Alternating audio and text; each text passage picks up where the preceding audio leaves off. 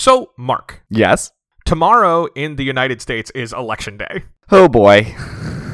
Now, hopefully a lot of people have already voted because Yeah. we should be safe. Hopefully everyone should have sent in an early ballot or done what they can to prepare. Hopefully you sent in your ballot over a month ago. But if you haven't, today or tomorrow, make sure you vote. But in the spirit of that, I was wondering what your favorite election-themed movie is. I mean, it's not about an American election, but I think Election is definitely my favorite election movie. Hey, that's set in the US. It is very strange, but Reese Witherspoon is giving just an incredible performance in that movie. Tracy Flick is a fascinating character, not just in the movie, but when you sort of imagine her path beyond that, which the movie hints at in its epilogue, but like thinking about where Tracy Flick would be today. Right. Tracy Flick holds a weird position in our pop culture at large, too. I see her referenced every so often on Twitter about movies where there's like a no real villain. Well, I think Matthew Broderick is the villain of Election. Yeah. That movie is so weird, and the relationship between a teacher and a student. Talk about bad. I'm told that it's much weirder in the book. Well, I mean, you would probably have to tone it down to make a movie about it. Yeah. Yeah, Election's a good one. I mean, I love all the dynamics of the different candidates and all the reasons that they get involved in this student council race, in which Tracy Flick is clearly the candidate best suited to do the job, but because Matthew Broderick, as the moderator of the student government, finds her annoying, he's doing everything he can to sabotage her. Right. And it's just so strange why he finds her so annoying, because it so clearly becomes a weird sexual thing in the end. That is definitely part of it. And I think part of it, too, is his sort of understandable frustration with a person who takes a largely powerless organization far too seriously. I mean, that is a vibe I carried into Georgetown, I gotta say. She'll fit in very well there. It's the kind of thing where, like, I can understand, like, as a teacher, like, this is a particular kind of thing that can be quite annoying, but he takes his reaction too far and also has some other ugly things under the surface. Right. It's a very interesting movie, and if you haven't seen it, I would recommend it. Yeah, it's a good one. I love the cover for the Criterion Blu-ray of Election, which is just a hand holding up a cupcake that says Pick Flick. That is a great cover. My favorite election movie is actually also from that 90s black comedy surge that we got in the wake of movies like Fargo. And that's a movie called Wag the Dog. Have you seen that one? I have not. I've heard of it. So Wag the Dog is very much a Clinton-era black comedy in that it is about a president who is like weeks away from facing re-election and a sex scandal breaks. And so his team brings in a fixer played by Robert De Niro to try to basically distract the public from this sex scandal. And so what Robert De Niro does is he hires a Hollywood producer played by Dustin Hoffman to fake a war on television. So they like hire actors, they get a special effects team, and they just like fake footage of a war that they can ship off to the networks so they'll broadcast it, talk about all this stuff. They bring in Willie Nelson to write new patriotic songs to raise support for the war effort. And it's just this ever escalating series of lies trying to keep the public focused and to increase the president's popularity before the election. Oh my God, that sounds incredible. It's hilarious. Dennis Leary plays the fad king who just comes up with fads. So like he comes up with like some armbands that people get really into. Remember Silly Bands? They hire Kirsten Dunst to play a refugee, and she's like arguing with De Niro about whether or not it can appear on her list of credits. Oh my God, we have to watch this. Maybe not for the show, but rules. just in general. I cannot recommend it highly enough. Oh my God. But this week we're talking about a movie completely unrelated to elections in general. I do want to circle back to your thing and say, yes, I do remember Silly Bands. They're super weird. That's one of the weirdest fads of our lifetime. I was teaching when Silly Bands became really popular. They were everywhere. I was definitely too old, but for a while I would talk to someone even like 2 years younger than me, and it was all about Silly Bands. Look, Mark, it looked like a rhinoceros. It was could you just not a be rubber into it? band. It was just a rubber band. Because people would wear them around their wrists where you can't even see the shape. You're just wearing a rubber band on your wrist. But you take it off and it's a hockey player. Oh my God. So silly. So bands. Ugh. Go vote, and welcome to We Love the Love. I'm Mark, and I'm gay. And I'm Will, and I'm a ginger. This is an investigative podcast committed to examining the least important question of our day. Yes. Does Hollywood romance actually make any sense? And Are these people actually dateable or even likable? It doesn't matter if the romance is a main plot or a one-scene flirtation. We will take a look and see what is there. And this week, we are returning to the rom-com genre with a largely forgotten gem, 1990's Joe versus the Volcano. This movie was a lot more literal with volcanoes than I thought. That was also my reaction the first time I saw it. I just assumed the volcano would be metaphorical. Me too, but it's so much better that it's not. It's so weird. This movie is strange. I have been watching a lot of movies since I started quarantining back in March, and I've watched a lot of good movies. I watched some bad movies. I feel like I've watched fewer bad movies than I do in a normal year because I'm not like hosting bad movie nights or going to see things in theaters that aren't good. But there have been a handful of movies that I've watched and I'm like, maybe this is one of my top 5 movies now. One of them is True Grit and the other one is Joe versus the Volcano. I don't know if I would put it that high on my list. I enjoyed it. I'm not saying it's the best movie I've ever seen. I think it's one of my favorites. I enjoyed it, but it was also just like, I don't know. Anytime the South Pacific comes up in a movie, I always get scared, and I'm always proven right, to be honest. This one is trickier. It is, because they throw in that weird thing where they're just trying to justify why they hired white people to be in the South Pacific. I don't think this happened after they cast it. I think the weird basis of the Waponi culture was in the script. That's fair. But because I think that matches the tone of the rest of this movie. Was one of them Nathan Lane? Yeah, he's one of the leaders. I was just like, what is going on? And that's a Nathan Lane who's not that famous yet. It's before The Lion King. It's before the producers. And before Birdcage? The Birdcage. Yes. Yep. Okay, it was. What year was this? 1990. Oh, this is early. Yeah, so this movie is written and directed by John Patrick Shanley, who, of course, won the Pulitzer Prize for his play Doubt. But in this window, he is 3 years removed from having won an Oscar for writing the screenplay of Moonstruck. And I think this is a movie that has a lot of Moonstruck in its DNA. Yes. It's definitely more closely related to that than Doubt.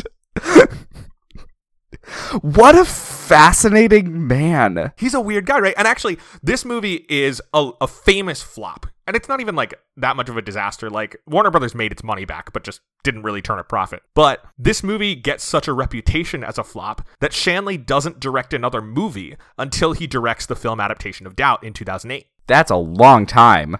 Wow. This movie was, like, I didn't know it did that badly. Again, it actually wasn't a like huge disaster. It cost $25 million to make, and it made about 40. So even when you factor in advertising and stuff like that, like nobody took a bath on this movie. I guess especially because towards the end of the 80s, you would expect to make a lot more than that with the way rom-coms have been going. So I could see why it was considered kind of a failure. Except that like we're not in the like post-Sleepless in Seattle era where like things are making $200 million regularly. Like this is the year after When Harry Met Sally. It's the same year as Pretty Woman. Like this is when it's just really starting to explode. Right. But didn't Moonstruck make a lot of money too? Moonstruck did make a lot of money. Yeah. Like, you know, When Harry Met Sally made $92 million, and I'm not saying they were expecting to get a $200 million movie, but $40 million after, you know, Moonstruck and When Harry Met Sally definitely feels... I can understand why they considered it to be more of a failure, but I also don't get why he quit directing, because it's not that bad. Well, I don't think it's a quit so much as that he did not get further opportunities to direct and went back to being kind of a writer for hire, where he's like writing Michael Crichton adaptations. Did he write Congo? He did write Congo. Oh god, that movie is strange. I have never seen it, and I also read a lot of Michael Crichton when I was in high school, but I never read Congo. So I know it pretty much entirely from the episode of AP Bio where Patton Oswalt gets really insistent on theming the school's dance around the movie Congo. I read Congo and watched the movie, and it's about archaeologists hunting for the lost mines of Solomon in the heart of the Central African rainforest, where they come across super intelligent white gorillas that kill everyone to protect the mine. Here's the thing. Michael Crichton, often loony, also often pretty fun. Yeah, it's a fun book. There's all of the Michael Crichton-ness of it, where people are just going on an adventure and then dying. But also, I think there's like an implication that Solomon bred these gorillas to protect the mine or something. Like, it's weird. So it's like a Michael Crichton book meets a Dan Brown book. Right, and they bring along, you know, the book's version of Coco the gorilla, who Good. then talks to the gorillas and like stops the gorilla from killing the people she knows. Is it good? It was a fast read, if nothing else. Okay. It's interesting. But yeah, so I mean, that's the thing where like John Patrick Shanley, I think probably gets the opportunity to direct this movie off of the success of Moonstruck. Right. But then this movie is seen as a flop and he's back into writing for theater and occasionally for the screen. Had he written Doubt at this point? How No, old Doubt is the comes out play? in the 2000s. Okay. I didn't know how old the play was. No, it gets adapted pretty quickly. What a cast in that movie. I haven't seen it. Neither have I. But it's like Meryl Streep, Amy Adams, and Viola Davis, I think. And Philip Seymour Hoffman. And Philip Seymour Hoffman. I've only seen the Georgetown play version. In specifically like 2014 college students. Mm-hmm. Yep, me too. That's all I know about it. So it's also worth talking about, we've got John Patrick Shanley, we've got Meg Ryan, like we said, a year after When Harry Met Sally, and we've got Tom Hanks kind of at the peak of like Hanks' star of 80s comedies. We talked about the beginning of that 3 years ago when we talked about Splash. Still to this date, the only movie we both fell asleep during. I've been rewatching a lot of these 80s comedies. Like, I watched Money Pit recently, and I feel like I should return to Splash just to give it another shot where I watch the whole movie. I think you would probably enjoy it more. I don't think I fell asleep because it was bad. It was more because we were watching it like 10:30 p.m. after a long day. Yeah, no, I think that is true. Yeah. But so for Hanks, this is 2 years after he gets an Oscar nomination for Big. It's the year after movies like The Burbs and Turner and Hooch, which kind of have a mixed reception, but make some money. So this really is kind of the tail end of Hanks the big comedy star. It's the same year that he's in Bonfire of the Vanities, which is largely seen as a disaster, but is also the beginning of his pivot more into dramas. When did he stop doing comedy? You know, hard to say. I mean, he continues to do them sporadically through the 90s. He has the two Nora Ephron rom-coms, Sleepless in Seattle and You've Got Mail. Of course, like the Toy Story movies fit into there, which are largely comic performances. And then in 2000, he gets his Oscar nomination again for Castaway. But like that's a movie that's got kind of a melancholy atmosphere underneath its comedy. Right. And I can't think of a like pure comedy he's done in the 21st century. Like the closest thing is Saving Mr. Banks, maybe? Yeah, I did not watch that one. I didn't really see the appeal. It's all right. Isn't he playing Walt Disney in that? He is. He is the only person to portray Walt Disney in a film. I mean, if you're going to cast someone, unless you're making a movie focusing specifically on the dark side of Disney, then you probably don't want to cast Tom Hanks. Yeah. It is interesting how, like, Tom Hanks increasingly just, and I think we've talked about this before, like, plays people who are really good at their job. Yeah, he's becoming the go-to dad movie actor. Right. So, like, he was Walt Disney. He was Sully Sullenberger. He was Captain Phillips. He was the lawyer in Bridge of Spies. Mr. Rogers. And now he's going to be on a boat. Submarine? What are you talking about? Greyhound or something else? Greyhound. Is that a submarine? It's a submarine. Oh, okay. Here's the thing. I've heard two things about Greyhound. One, I've heard it's pretty good. Two, it's under 90 minutes. Whoa. I'm into that. I'm a little bummed that it's not about Tom Hanks just being a nice bus driver. Well, for that, you can still watch Patterson and see Adam Driver do it. Yeah. I mean, just picture a movie where Tom Hanks is a happy-go-lucky bus driver for Greyhound driving people across America. To be fair, last year you did see him run a small trolley system. Oh, yeah. Similar ideas. Yeah, I've been meaning to watch Greyhound. I just still, as of recording, have not signed up for Apple TV Plus. Oh, is that an Apple TV Plus movie, too? Yeah. That would explain the lack of things I have seen about Greyhound. So one of these days I will sign up and watch that in Boys State and then promptly cancel. Because I think I can live without seeing the morning show. What about Servant, the M. Night Shyamalan TV show? Look, I'm rooting for M. Night to have a hit, but an Apple TV Plus show ain't it. It's definitely the streaming service that gets the least amount of attention. Well, it also had like a terrible rollout. I know a lot of streaming services have had terrible rollouts. We've talked a lot on this show about HBO Max and our beloved Peacock, but Apple TV Plus didn't even bother to tell people when it was coming out or what it would cost until like 2 weeks ahead of time. Yeah, they tried to like iPhone it, but there was definitely not enough build up already around it for them to try and do the iPhone rollout. Right. I have been kicking myself a lot because I have an iPad for work. And as part of getting a new one last year, they were like, you can sign up for Apple TV Plus for free for a year. And I was like, there's nothing on there that I want. And now I'm like, I kind of want to watch Boys State. Yeah, I feel like I try and take advantage of free trials as much as possible. I have 4 email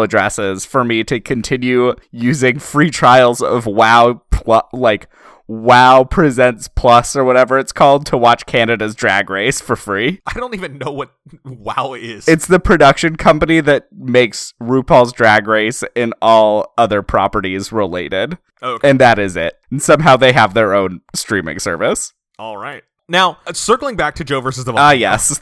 The movie we were discussing. My beloved Joe versus the Volcano. I think one of the things that is striking for me in particular is the beginning of the movie. When you just get the vision of this factory and the blues kicks in right away. It's so modern times. It's very modern times. I think it's also noteworthy that the production design of this movie is by Bo Welch and the costumes are by Colleen Atwood, both in the window where they're designing a lot of Tim Burton's movies. That makes a lot of sense. Yeah, so like they were both nominated for BAFTAs this same year in 1990 for their work on Edward Scissorhands.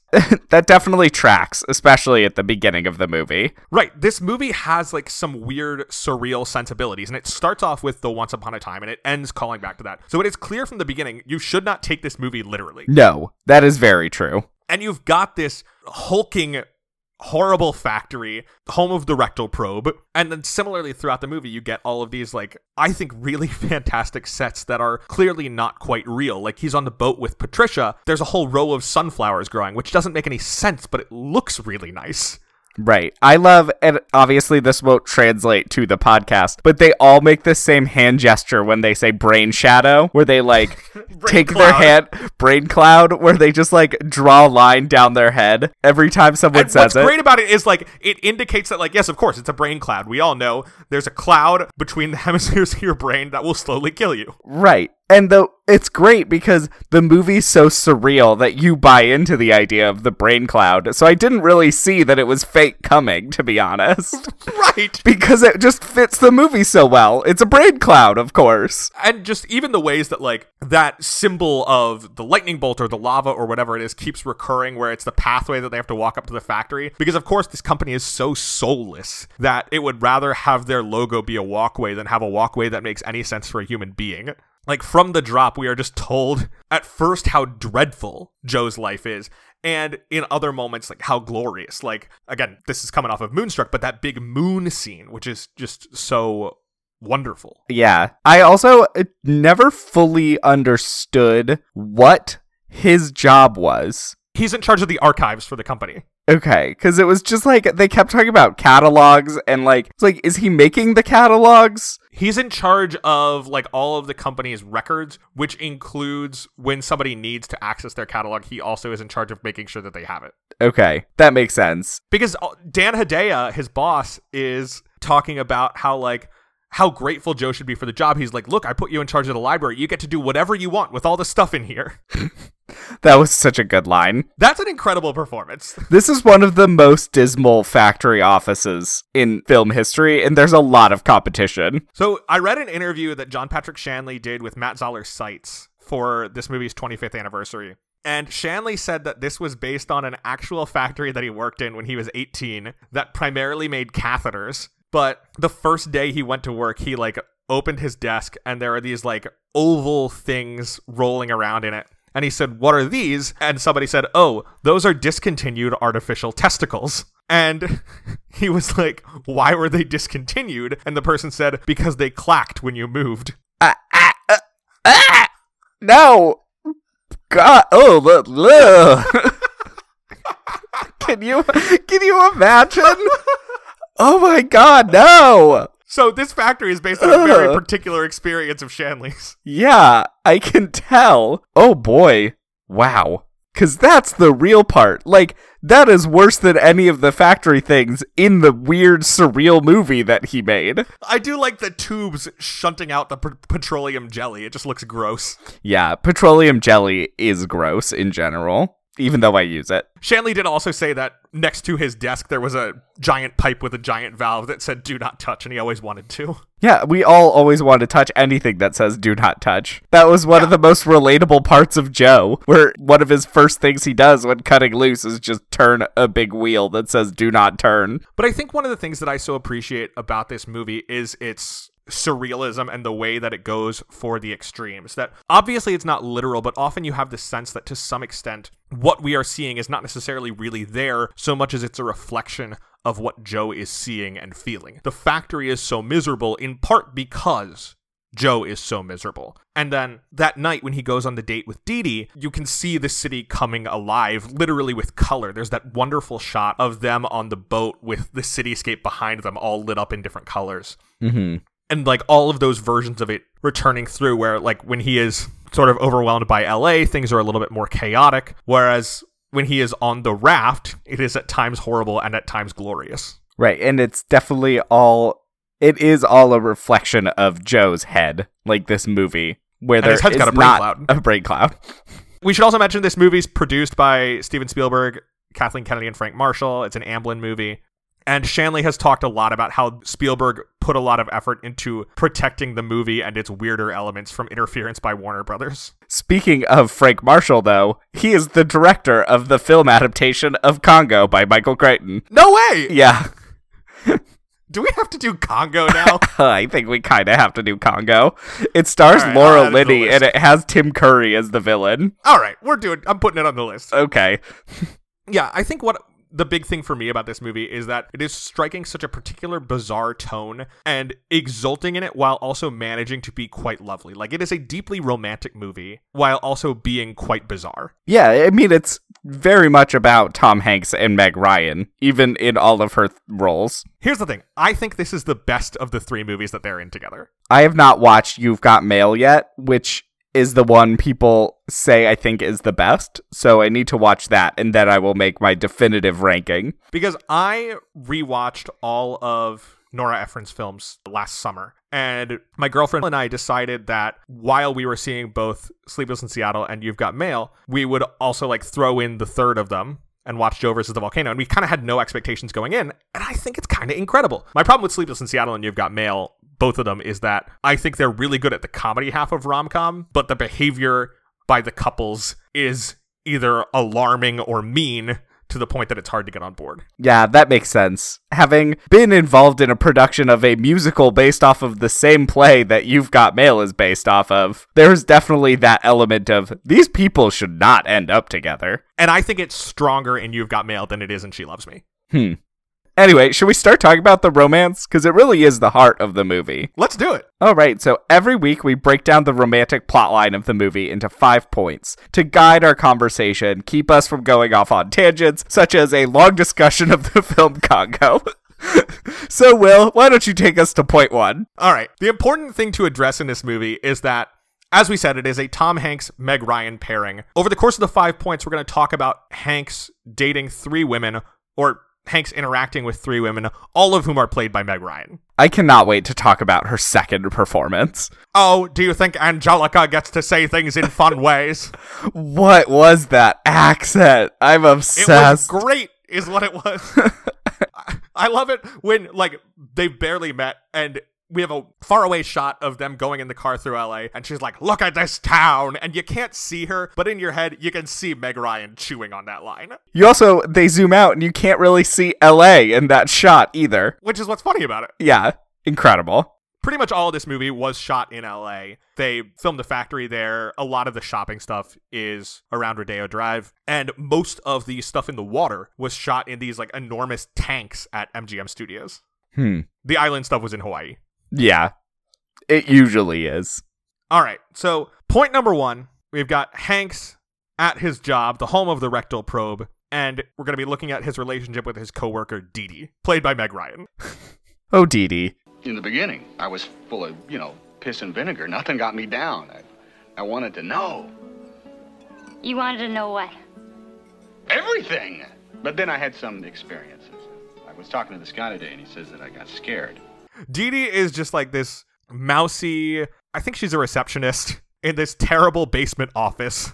It's like the least glamorous Meg Ryan has ever looked in a movie. She's got this awful brown wig on. And she just like has this constant sense of jumpiness about her. Right. So she seems to kind of like him. At one point early on, she comes into Hanks's office and gives him like, hey, we need these magazines. Asks why he lets Mr. Waturi, Dan Hedaya, treat him badly. And then eventually, after Joe gets diagnosed with his brain cloud. Mark and I are doing the brain cloud motion every time we say it, just for any listeners who have seen the movie. Right. To be clear, Hanks is a hypochondriac who always feels terrible in a lot of ways, and he goes to see a doctor to find out what's wrong.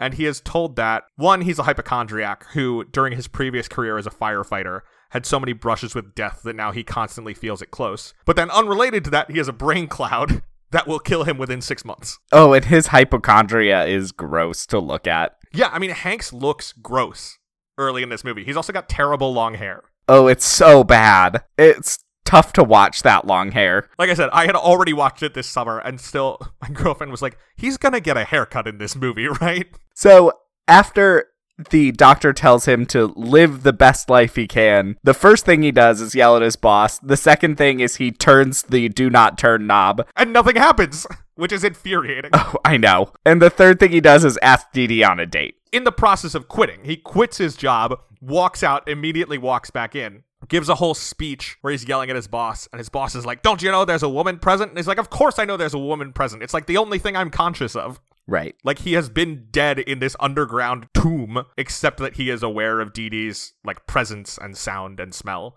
And he says, how about dinner tonight? And she says, yeah, okay. I don't know if I would have said yes there. I think she's just completely taken aback by what is happening. And it's clear on their date, too, that, like, she is into him, but she's also just kind of alarmed by what she's looking at.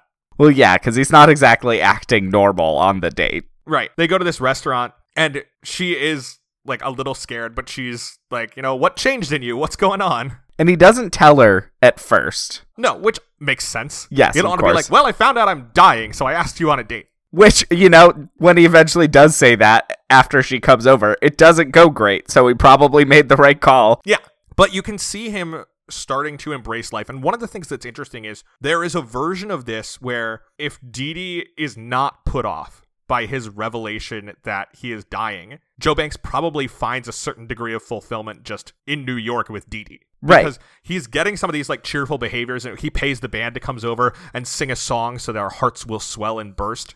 Like, it's some of that attitude that he'll have at the end of the movie. Right, and I think you already start to see him looking a little better in terms of, like, complexion at this point, too. Right, because his impending death has focused him. Yeah, his brain is off of creating the psychosomatic symptoms on his face and stuff. I gotta say, I brought up the swell and burst thing. It is, again, very Moonstrucky. I love how, theatrical a lot of the language in this movie is. It is heightened, just like the story is heightened. Oh, very much so. It is definitely, like, not even stage play. It's, like, musical language. Yeah, which is something we'll talk about more later. Oh, of course. But they go on their date, and then he brings her back to his apartment and tells her he's dying, and then she leaves. As they're making out. And then he tries to get her to stay, but eventually she goes, and he just goes to bed. And the next day he wakes up, and he is fairly depressed once more, just sitting around. Until an eccentric billionaire comes to the door. Lloyd Bridges walks into his apartment and is like, hello, you're a hero, you're gonna die. I run a superconductor company, and I need this mineral from the island of Waponi Woo, which means little island with a big volcano. Which I assume is unobtainium. Yes, it's basically, he needs unobtainium. They do give a name, but I don't remember what it was. I don't either. But the Waponi don't need anything that he has, actually quite similarly to the unobtainium situation. So what they do need is, according to their tradition, every 100 years, someone has to pitch themselves into the volcano to appease the god of the volcano. And nobody wants to do it, so he's like, look, you've got 6 months to live. I will let you live luxuriously for the next couple of weeks. And then you jump in the volcano and they give me the mineral rights. A plan that works out for everyone. An incredible premise. Oh, it's so strange. And the first thing that he does when he walks into his apartment is punch a hole in the wall with his cane. Because the apartment's terrible, and Lloyd Bridges just needs to really emphasize that so that Joe agrees to do it. Right. He's really laying it on thick how bad his life is. Joe agrees to do it. He takes these credit cards, and he hires a limo driven by Ossie Davis to drive him around so he can buy stuff. I was so happy to see Ossie Davis again. He's always great. He just out of the so blue. Good in this movie. I know, he's so good. I like it when he lectures Joe about how he, I don't want to tell you how to buy clothes. I don't know who you are. I spent all my life figuring out who I am. Right, and how important clothes are to him in particular, too. But Ossie Davis does Joe a lot of big favors, helping him buy clothes. He does us a favor, getting Joe a haircut. And most importantly, he encourages Joe to be extravagant enough to the point that Joe buys preposterously expensive luggage. Just so much of it, too. But he basically buys out all of Armani, so it makes sense. The luggage salesman is played by Barry McGovern, who's an Irish actor, and the way he says, after Joe asks for 4 of those steamer trunks, "May you live to be 1,000 years old," I screamed. It was so good. And those trunks are unbelievably cool. Yeah, they're so cool. Don't know that I need 4 of them. Well, you do, as we'll see later, it is very helpful that there are 4 and that they interlock pretty easily. Yeah. So anyway, that's all going on. Joe buys a lot of nice stuff. He also buys some goofy clothes. And some really nice clothes, too. Yeah, nice mix. He buys the little putt-putt layout, a violin case full of booze. And then he tries to get Marshall to have dinner with him, but Marshall's like, "Remember, I have a family. I am not your personal butler. Goodbye." And then he leaves. Which I really enjoyed. Yeah, because he's not actually there to revolutionize Joe's life. Yeah, he's there to get him some nice clothes. So the next day, Joe flies out to Los Angeles, which brings us to point 2, because he meets Lloyd Bridges' daughter, Angelica, who is a flibbertigibbet. And is played by Meg Ryan. I don't know how she kept that voice up so long, because it is the most absurd accent that you could do. I'm a painter and a poet. She's a flibbertigibbet. And the sign she's carrying that Long says ago, Joe Banks on it. The delicate tangles of his hair covered the emptiness of my hand. So bizarre. Daddy told me to tell you that I don't know what he hired you for and not to tell me, that I'm totally untrustworthy. I'm a flibbertigibbet. Come on, let's get out of here. She is a deeply weird person who decides to show Joe the wonders of Los Angeles. Right, so they drive around. Joe gets overwhelmed by the city, even though he has not seen it yet. And after going to a restaurant where her own painting is hanging up because it's her father's restaurant, they go and park on a ridge and sort of have a heart-to-heart. It's like a little bit romantic, but I'd say Angelica is probably the least of the romance moments in the movie. It is the only one that's not explicitly romantic. Right. She does talk about a sense of aimlessness in her own life, because this movie is in a lot of ways about what it means to be alive. And Angelica feels like her life is kind of pointless. She just lives off her father. She's never left Los Angeles. And Joe says, well, do the thing that you're scared of. You should leave. But then she is like, don't tell me what to do, which I also appreciated. Right. It's great. She drives him back to the hotel and offers to come up, but he says no. Right. Which is the good and right thing to do, because she has been vulnerable and doesn't need that. Exactly. And then the next day, she brings him to meet her half-sister, Patricia, who is actually Meg Ryan. Actually Meg Ryan, but possibly like the greatest version of baseline Meg Ryan. Right. Her hair is amazing as Patricia. It's unbelievable. And this is, again, a year after When Harry Met Sally, when Meg Ryan has some hair highs and some real hair lows. Right. And Patricia is the highest of hair highs. Right. It's the longest hair I think she has, at least in terms of straight hair. And it is so much better than Kate and Leopold 90s bob. Mark, I gotta tell you, Kate and Leopold is like 2002. I know, but that doesn't mean it's not like a 90s bob. That is true. That transition era of fashion and hair, one of the lowest of the lows. I think the worst Meg Ryan hair is in Hanging Up, which is a Nora Ephron and Delia Ephron script directed by Diane Keaton. Is it good? No, it's quite bad. It's more boring than anything else. Oh, that's the worst sin a movie can commit. Yeah. But the introduction of Patricia brings us to point 3. I don't know what your situation is, but I wanted you to know what mine is. Not just to explain some rude behavior, but because we're on a little boat for a while, and I'm soul sick. And you're gonna see that. She is there They're on a boat. Sail him to, what is it called? Wapiti Woo? Waponi Woo. Waponi Woo. You know, little island with a big volcano. And so they're on this gorgeous yacht. And at first on the dock, her relationship with Angelica is very bad. Her relationship with Angelica is kind of weird. Right. Clearly they both have issues with their father. Right. Which is clear. And we know that from Angelica saying that she isn't entirely comfortable with the way she lives off of their father. Patricia largely expresses this by being rude to Joe at first, where she insists on calling him Felix because she does whatever she wants. That was one of the weirdest things. I just didn't get it. She's just like, I do whatever I want, so I don't believe in calling people by their own names. But that night, like the first night on the ship, she comes into his cabin and apologizes for being obnoxious. Asks him if he had sex with Angelica. And basically she says, like, I don't like my father. I don't want to be associated with him. But he offered me this boat if I do this for him. And I he has agreed to do two. it. And so she says, like, she is upset with herself for having learned that she had a price and is taking it out on Joe. Right. Which I get. And what I like about that, yeah, I get it. It is But also, understandable. I but would she do is it. also self-aware, and having had this realization, she then stops. Yeah, I would do anything for that boat. It's a great boat. She has the Tweedledee, right? Or does she have the Tweedledum? I think it's the Tweedledee. Yeah. But also it has sunflowers growing on it. It makes no sense. It's wonderful, but it's also got these colors. This movie has so many good colors, Mark. When they're sailing at night and it's just like deep blue, or they've got the lanterns. Very good color movie. I'm bored of movies that don't have good colors. We don't need any more washed out, dark and gritty anything.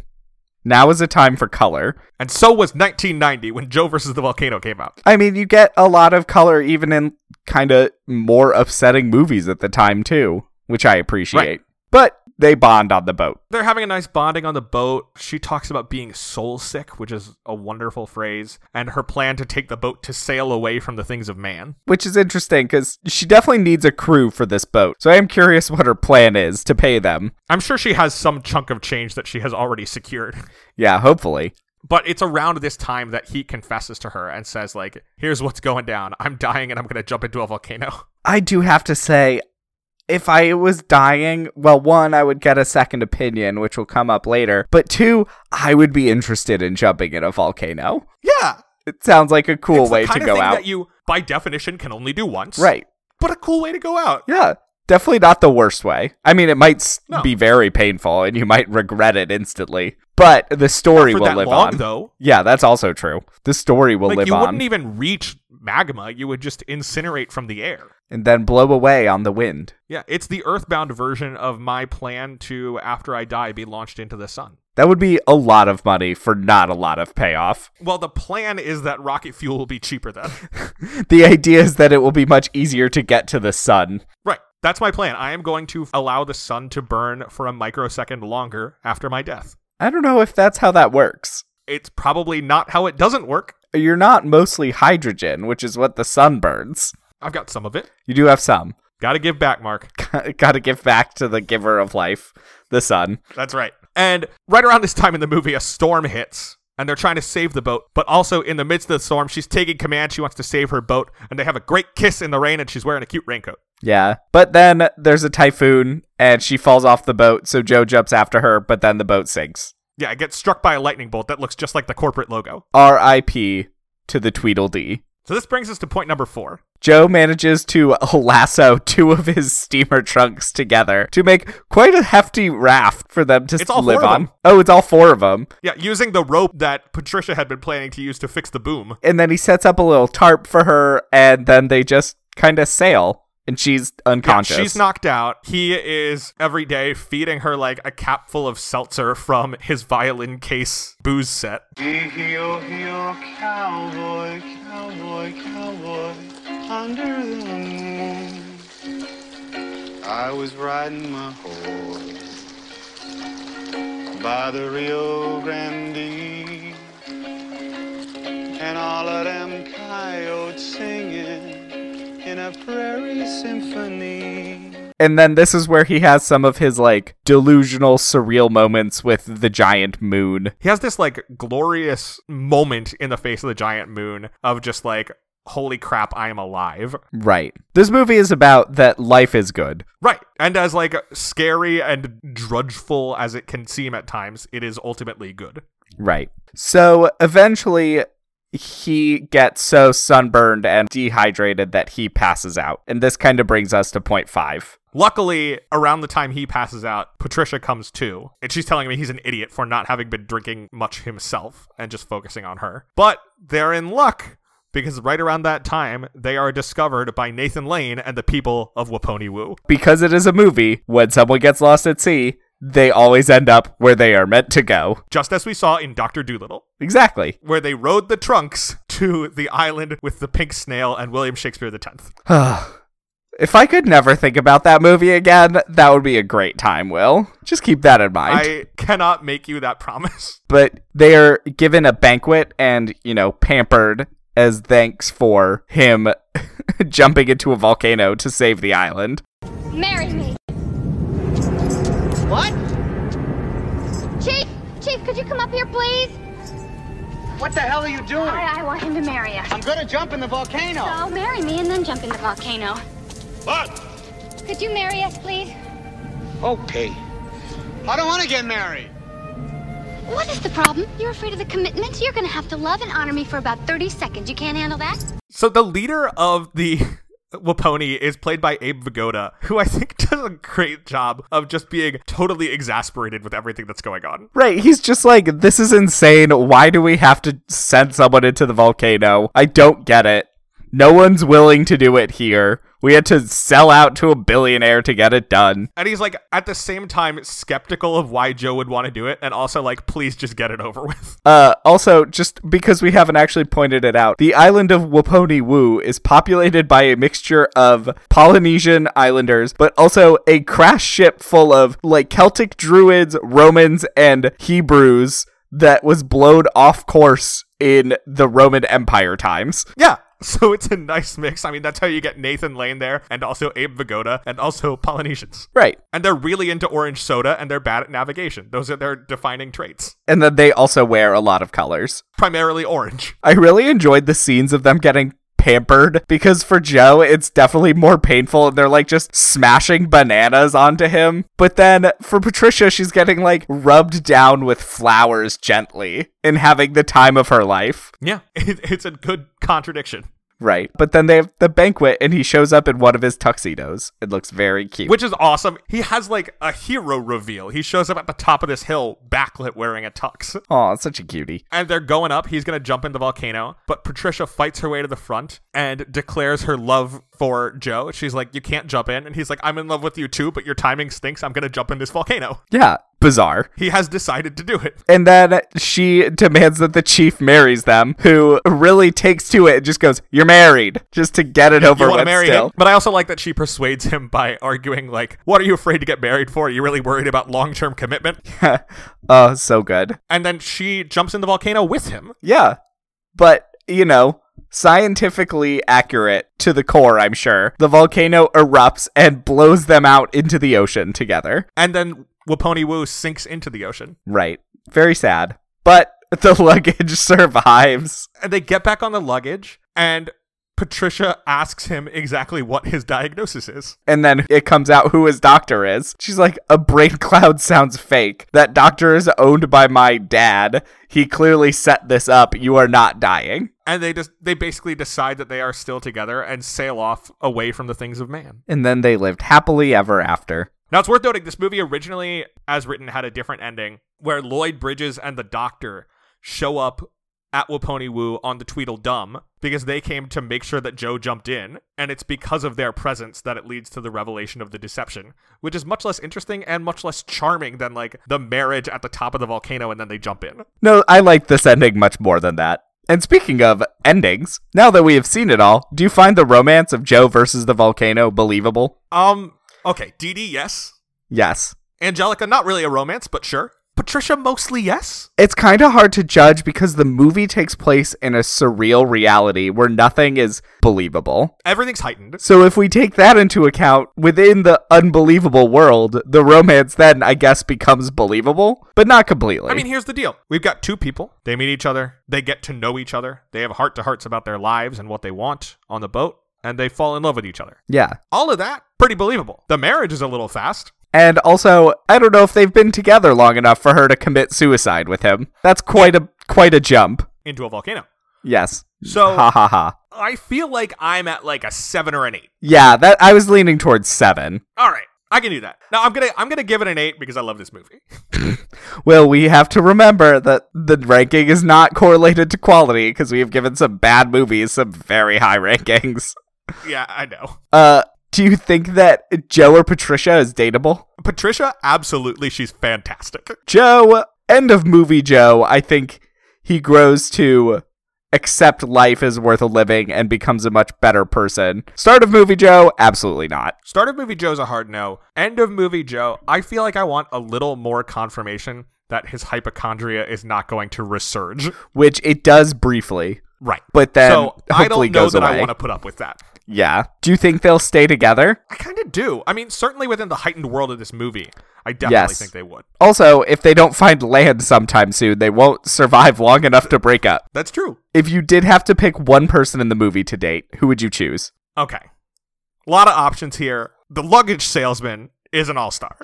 Marshall. May you live to be 1,000 years old. Marshall, incredible. Yeah. I mean, it's hard to argue with Ossie Davis as Marshall. He's someone who values family and knows a thing or two about clothes. What more do you need? I think he is the clear choice. As much as there's a part of me that wants to say Patricia, I think it's got to be Marshall. Yeah. I mean, Patricia is played by Meg Ryan and is very pretty, so that's always a plus. Right. Now, Mark. Yes. Many of the films that we have watched for this podcast have been adapted into stage musicals. Should Joe versus the Volcano be adapted for the stage? Yes. I think this movie would be incredibly fun on stage. You could do a lot with sets because there's not too many, and you could make each one very well on stage. And I think quite stylistically different. Right. And it's already heightened. They already talk like a musical, so you just have to add the songs. And this is a movie that already has a lot of music playing a big role in it. Right. I mean, you can easily imagine Marshall singing the song of him learning how to dress well and live well. And, like, yeah, that's a good the point. Angelica number would be unbelievably funny. And you've got the cowboy song Sitting on the Raft, which is written by John Patrick Shanley. Right. And then Patricia and Joe have their love song at the top of the volcano. And then it reprises as the final song after they announce their love on the raft. Well, I have not been able to figure out if they used the exact layout that you did, but it is worth noting that the Joe versus the Volcano musical had its premiere in San Diego in 2012. Oh my god, of course it did. I would love to see it. Me too, unfortunately. Yeah. I don't want to go to San Diego to see it. Also, hopefully theater survives in general. It'll, one way or another. All right, I think that's about it for Joe versus the Volcano. Now, before we can introduce next week's movie, I think we need to get in the weeds a little bit. It's been 2.5 years since we covered the film Shrek on this podcast. And at the time, we discussed the larger Shrek franchise, the 4 movies, the TV specials. The Shrekiverse. Right, and the unreleased Puss in Boots film. As we all know, a Puss in Boots movie was advertised, they put posters in movie theaters, but it never actually came out. Right, it's a fake movie. It was all a publicity stunt. We've had multiple people reach out to us on Twitter in the years since with the hashtag I've seen Puss in Boots to claim that they have seen Puss in Boots and telling us things about it. The thing is, it's clear that this is a Mandela effect type situation, like the Shaq Genie movie. Of course. Where people are remembering a movie they didn't actually see. We've been doing some research, and we have found a theatrical Puss in Boots adaptation. I can't wait to talk about it. It's from 1988. It stars Christopher Walken as Puss in Boots. So again, don't go looking for a DreamWorks version because that does not exist. But next week, we will officially be able to say, hashtag I've seen Puss in Boots. Yes, Puss in Boots 1988 version. Until then, you can follow the show on Facebook and Twitter at Love the Love Pod and email us questions or movie suggestions at lovethelovepod@gmail.com. Make sure to rate, review, and subscribe. Reviews on Apple Podcasts in particular help new people to find the show. Last question. What is the best piece of dating advice we got from Joe versus the Volcano? Be honest about where you are and what you want, because honesty is critical in allowing Dee Dee to say, I don't want to keep dating you, and in deepening the bond between Joe and Patricia. If you find someone you like, get trapped on a boat for 6 weeks because you'll have nothing else to do but fall in love. But don't, engineer the trap situation. No, don't actually trap them on a boat. Just, hope that happens. Hope that an eccentric with them a lot until it occurs. Hopefully an eccentric billionaire sends you on a boat with that person for 6 weeks for no money. All right, well, there you go. Until next time, I'm a ginger. And I'm gay, so between the two of us, we know everything there is to know about romance. Bye!